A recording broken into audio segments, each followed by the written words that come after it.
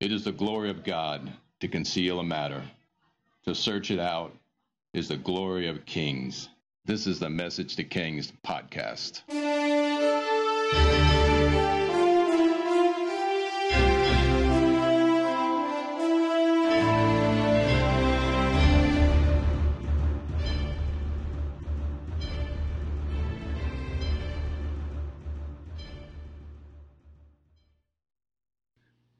Episode 208, The Prophet Ezekiel's Temple Experiences.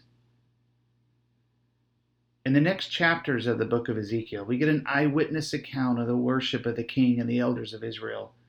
Let's start by stating they have turned the temple of God into idol worship center, and what was once a church, a temple to God, is now like a hedonistic center with a huge idol in the center of it. And there appears to be a large idol of worship in the Holy of Holies, and it's worshipped daily by these elders. For clarity, most of the prophetic experiences take place over the next 5 years, but we're grouping them here because other messages are coming forth from other prophets, and it kind of fits into this timeline, right, or this show well right here. So these are going to be over the next 5 years of Ezekiel's life. Ezekiel 8. In the 6th year, in the 6th month, on the 5th day, while I was sitting in my house, and the elders of Judah were sitting before me, the hand of the sovereign Lord came on me there. I looked, and I saw a figure like that of a man. From what appeared to be his waist down, he would look like fire, and there up his appearance was bright as glowing metal. He stretched out what looked like a hand, and took me by the hair of my head. The Spirit lifted me up between heaven and earth, and in visions of God he took me to Jerusalem, to the entrance of the north gate of the inner court, where the idol that provokes jealousy stood. And there before me was the glory of the God of Israel, as in the vision I had seen in the plain. And then he said to me, Son of man, look towards the north. And so I looked, and in the entrance north of the gate of the altar I saw this idol of jealousy. And he said to me, Son of man, do you see what they are doing, the utter detestable things the Israelites are doing here, things that will drive me far from my sanctuary? But you will see things that are even more detestable. Then he brought me to the entrance to the court, and I looked and saw a hole in the wall. And he said to me, Son of man, now dig into the wall. So I dug into the wall and saw a doorway there. And he said to me, Go in and see the wicked and detestable things they are doing here. So I went in and looked and saw and portrayed all over the walls of all kinds of crawling things and unclean animals and all the idols of Israel. And in front of them stood 70 elders of Israel, and Jenahiah, son of Shaphan, was standing among them. He even had a censer in his hand, and a fragrant cloud of incense was rising. So all the elders are worshiping this idol and not the Lord. In flagrant dishonor of the Most High God in his own temple, the elders worshipped another little g god. This is incredibly sad, and what accelerates judgment, shedding of innocent blood and defiling the sanctuary, that's what's happening. You want to see places in history where atrocities follow and horrible dismemberment of nations happens? Look for places in history where innocent blood is shed and sanctuaries are defiled. Ezekiel 8:12. He said to me, Son of man, have you seen what the elders of Israel are doing in the darkness, each at the shrine of his own idol? They say the Lord does not see us. The Lord has forsaken the land. Again, he said, You will see them doing things and even more detestable things. Then he brought me to the entrance of the north gate of the house of the Lord, and I saw women sitting there mourning the god of Tammuz. He said to me, Do you see this, son of man? You will see things even more detestable than this. He then brought me to the inner court of the house of the Lord, and there at the entrance to the temple, between the portico and the altar, were about 25 men. With their backs toward the temple of the Lord and their faces toward the east, they were bowing down to the sun in the east. He said to me, Have you seen this, Son of man? Is it a trivial matter for the people of Judah to do the detestable things they are doing here? Must they also fill the land with violence and continually arouse my anger? Look at them putting the branch to their nose, and therefore I will deal with them in anger. I will not look on them with pity or spare them. Although they shout it in my ears, I will not listen to them. What happens next is almost right out of the book of Revelation. Ezekiel 9. Then I heard him call out in a loud voice, Bring near those who are appointed to execute judgment on the city, each with a weapon in his hand. And I saw 6 men coming from the direction of the upper gate, whose faces which faces north, each with a deadly weapon in his hand. With them was a man clothed in linen, who had a writing kit at his side. They came in and stood beside the bronze altar. Now the glory of the Lord, the God of Israel, went up from above the cherubim where it had been, and moved to the threshold of the temple. Then the Lord called to the man clothed in linen, who had the writing kit at his side, and said, Go through the city of Jerusalem, and put a mark on the foreheads of those who grieve and lament over the detestable things that are done in it. And as I listened, he said to the others, Follow him through the city, and kill without showing pity or compassion, slaughter the old men, the young men and women, mothers and children, who do not touch anyone, but do not touch anyone who has the mark. Begin at my sanctuary. So they went with the old men who were in front of the temple. Then he said to them, Defile the temple and fill the courts with the slain. Go. So they went out and began killing through the city. While they were killing, I was left alone, and I fell face down, crying out, Alas, sovereign Lord, are you going to destroy the entire remnant of Israel in the outpouring of your wrath on Jerusalem? He answered me, The sin of the people of Israel and Judah is exceedingly great. The land is full of bloodshed, and the city is full of injustice. They say the Lord has forsaken the land, the Lord does not see. So I will not look with them with pity or spare them, but I will bring down on their own heads what they have done. Then the man in linen with the writing kit at his side brought back word, saying, I have done as you commanded. Wow, that was pretty intense. And it's a real flavor of the book of Revelation to come. Now think with me, what if you heard this in this day and you lived in this time frame? Your reaction could be all sorts of accusations about God. But in the end, the issue should simply be this. I want to be one of those who's got that mark on the forehead, like the days of the original Passover. When death comes, I don't want to be there. I don't want to be around. I want to be protected in the Father's heart, with the blood of the Lamb covering my doorpost or the mark on the forehead. That's the cry of any logical heart. That's the correct and natural reaction. Save me, God.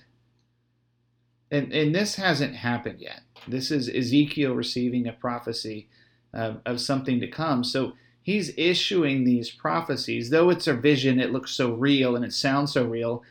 He's actually issuing these as warnings. They should be terrifying. Next, Ezekiel starts to see the departure of the glory of the Lord from the temple. And remember, the temple was built by Solomon, and God always promised to be present at the temple. And for any major destruction to come to Israel, the glory can't be there. The process involves the creatures and the man with the writing kit again. And notice how as the glory departs, the cherubim receive such coverage, the wheels, and how the glory is slowly exiting Israel. The favor of protection is being lifted, and the coals of God's fiery judgment are being left to attract an end of an era. See, Isaiah received nothing like this. The departure of God's presence takes me back to the time during Samuel's life, when the glory departed, and it was titled the season of Ichabod to some. Now we're headed into the exile period and a horrific destruction to start the age. Ezekiel 10. I looked and saw the likeness of a throne of lapis lazuli above the throne that was over the heads of the cherubim. The Lord said to the man clothed in linen, Go in among the wheels beneath the cherub. Fill your hands with burning coals from among the cherub and scatter them over the city. And as I watched, he went in. Now the cherubim were standing on the south side of the temple when the man went in, and a cloud filled the inner court. Then the glory of the Lord rose from above the cherubim and moved to the threshold of the temple. The cloud filled the temple, and the court was full of the radiance of the glory of the Lord. The sound of the wings of the cherubim could be heard as far away as the outer court, like the voice of the God Almighty when he speaks. And when the Lord commanded the man in linen, Take fire from among the wheels, from among the cherubim, the man went in, stood beside a wheel, And then one of the cherubim reached out his hand to the fire that was among them. He took up some of it and put it in the hands of the man in linen, who took it and went out. Under the wings of the cherubim could be seen what looked like human hands. Next we arrive at Ezekiel 11. Then the Spirit lifted me up and brought me to the gate of the house of the Lord that faces east, and there at the entrance of the gate were 25 men. The Lord said to me, Son of man, these are the men who are plotting evil and giving wicked advice to the city. They say, haven't our houses been recently rebuilt? This city is a pot, and we are the meat in it. Therefore prophesy against them, prophesy, Son of man. And then the Spirit of the Lord came on me, and he told me to say, this is what the Lord says, that what you are saying, you leaders in Israel, but I know what is going on through your mind. You have killed many people in this city and filled its streets with the dead. Therefore, this is what the sovereign Lord says, the bodies you have thrown there are the meat, and this city is the pot, and I will drive you out of it. You fear the sword, and the sword is what I will bring against you, declares the Lord. I will drive you out of the city and deliver you in the hands of foreigners and inflict punishment on you. You will fall by the sword, and I will execute judgment on you at the borders of Israel. Then you will know that I am the Lord. This city will not be a pot for you, nor will you be the meat in it. I will execute judgment on you at the borders of Israel, and you will know that I am the Lord, for you have not followed my decrees or kept my laws, but have conformed to the standards of the nations around you. So God commands Ezekiel to prophesy judgment on the corrupted house of Judah. The priesthood worships idols. The king is mentally out there. But check out what happens as he prophesies. And remember earlier how it said Ezekiel seeing the future, and almost to confound those that are doubting Ezekiel, God actually does something immediate. Now, as I was prophesying, Pelatiah, son of Benaiah, died. And then I fell face down and cried out in a loud voice, Alas, sovereign Lord, will you completely destroy the remnant of Israel? Okay, it's hard to know what to do with this, except to understand the layers and layers of defaulted judgment and justice over the years, which invites such swift judgment. Fortunately, we have a promise that comes from this terrible scene, which helps us. Ezekiel 11:14. The word of the Lord came to me, Son of man, the people of Jerusalem have said of your fellow exiles and of all the other Israelites, they are far from the Lord. This land was given to us as our possession. Therefore say, this is what the sovereign Lord says. Although I sent them far away among the nations and scattered them among the countries, yet for a little while I have been a sanctuary for them in the countries where they have gone. Therefore say, this is what the sovereign Lord says. I will gather you from the nations and bring you back from the countries where you have been scattered, and I will give you back the land of Israel again. They will return to it and remove all its vile images and detestable idols, and I will give them an undivided heart and put a new spirit in them. I will remove them from their heart of stone and give them a heart of flesh. Then they will follow my decrees and be careful to keep my laws. They will be my people, and I will be their God. But as for those whose hearts are devoted to their vile images, detestable idols, I will bring down on their own heads what they have done, declares the sovereign Lord. Then the cherubim, with the wheels beside them, spread their wings, and the glory of God of Israel was above them. The glory of the Lord went up from within the city and stopped above the mountains east of it. The Spirit lifted me up and brought me to the exiles in Babylonia, in the vision given by the Spirit of God. Then the vision I had seen went up from me, and I told the exiles everything the Lord had shown me. So the glory of God has left Jerusalem. God is echoing how the exile will end and the land will be resettled. And judgment is only a matter of time now. As the glory departs, and without the glory, what is Israel? What is Judah? What is a people? But just a people doing their best in the flesh without God's presence. Judgment is inescapable at this point. Now would be the best time to flee if you lived in Judah. But around 100,000 are still there. Ezekiel 12. The word of the Lord came to me. Son of man, if a country sins against me by being unfaithful, I will stretch out my hand against it to cut off its food supply and send famine upon it, kill its people and its animals. Even if these three men, Noah, Daniel, and Job, were in it, they could only save themselves by their righteousness, declares the sovereign Lord.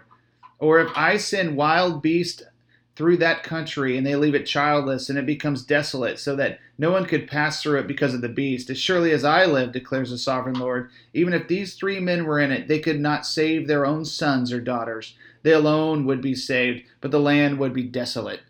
Or if I bring a sword against that country and say, let the sword pass through the land, and I kill its people and their animals, as surely as I live, declares the sovereign Lord, even if these three men were in it, they could not save their own sons and daughters. They alone would be saved.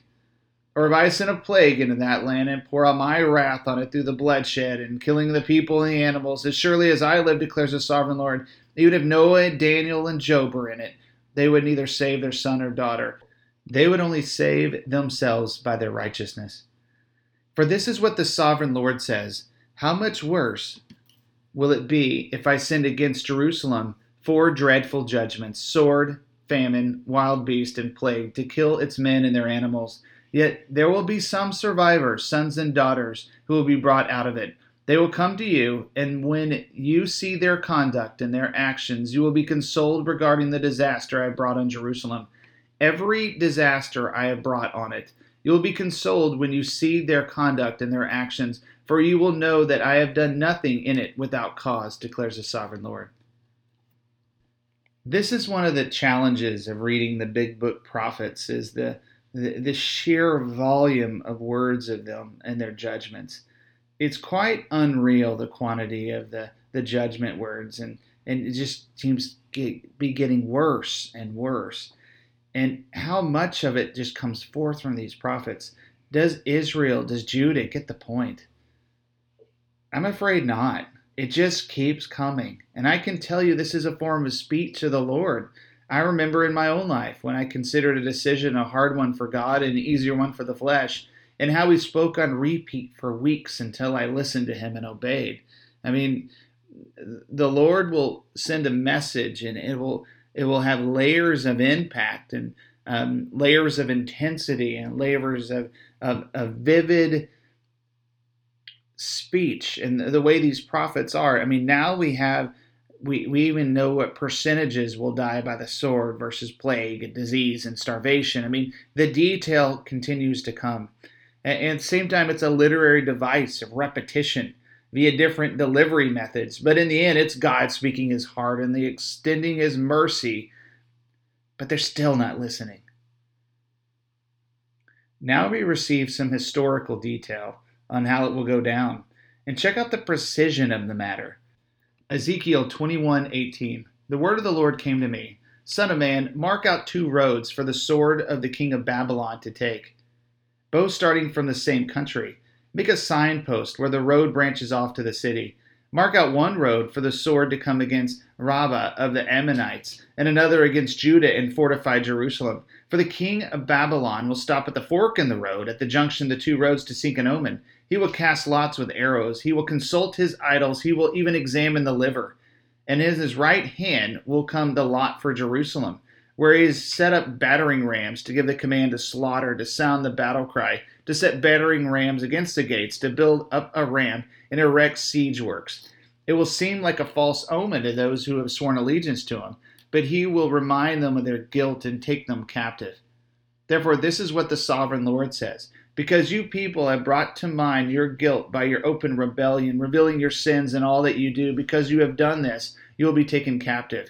You profane and wicked prince of Israel, whose day has come, whose time of punishment has reached its climax. This is what the sovereign Lord says. Take off the turban, remove the crown.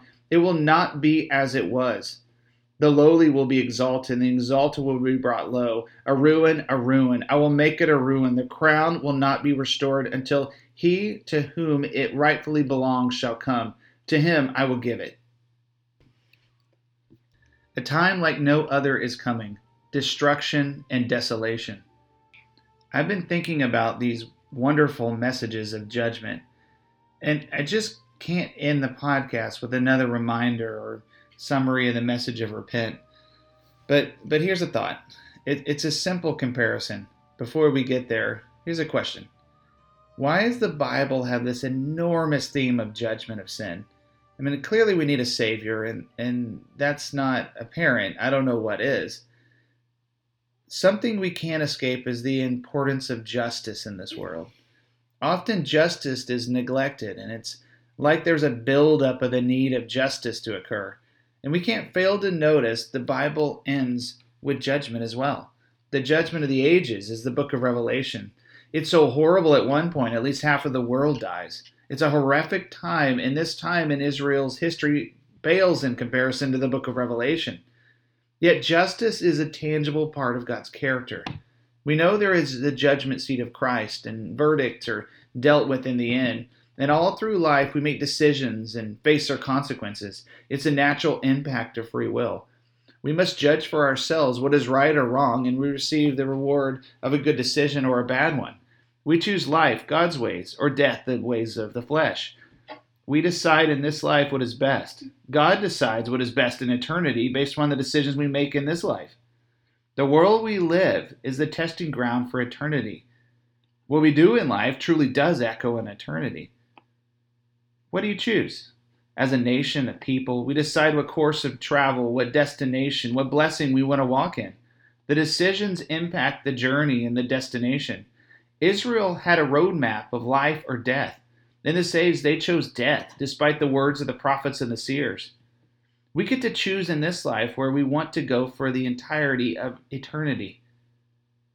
By the faith we choose in this life, the choice is Jesus, and it leads to fantastic excellence, thrones of lapis lazuli, rainbow thrones, astounding creatures, time travel thrones with wheels within the wheels. Or we get to choose the stark, very real opposite. Death, miserable starvation, desolations, and the groanings and pain of horrible choices that missed God's heart and denied him. You decide what fruit to eat, what tree you want for eternity, pools of painful, everlasting fire, or to swim in seas of crystal above priceless gems of every color. The willful choice of the short-term pleasures of sin or the eternal pleasure of a wonderful Father and the delight of God himself. The choice is quite simple. Choose life through Jesus, not death.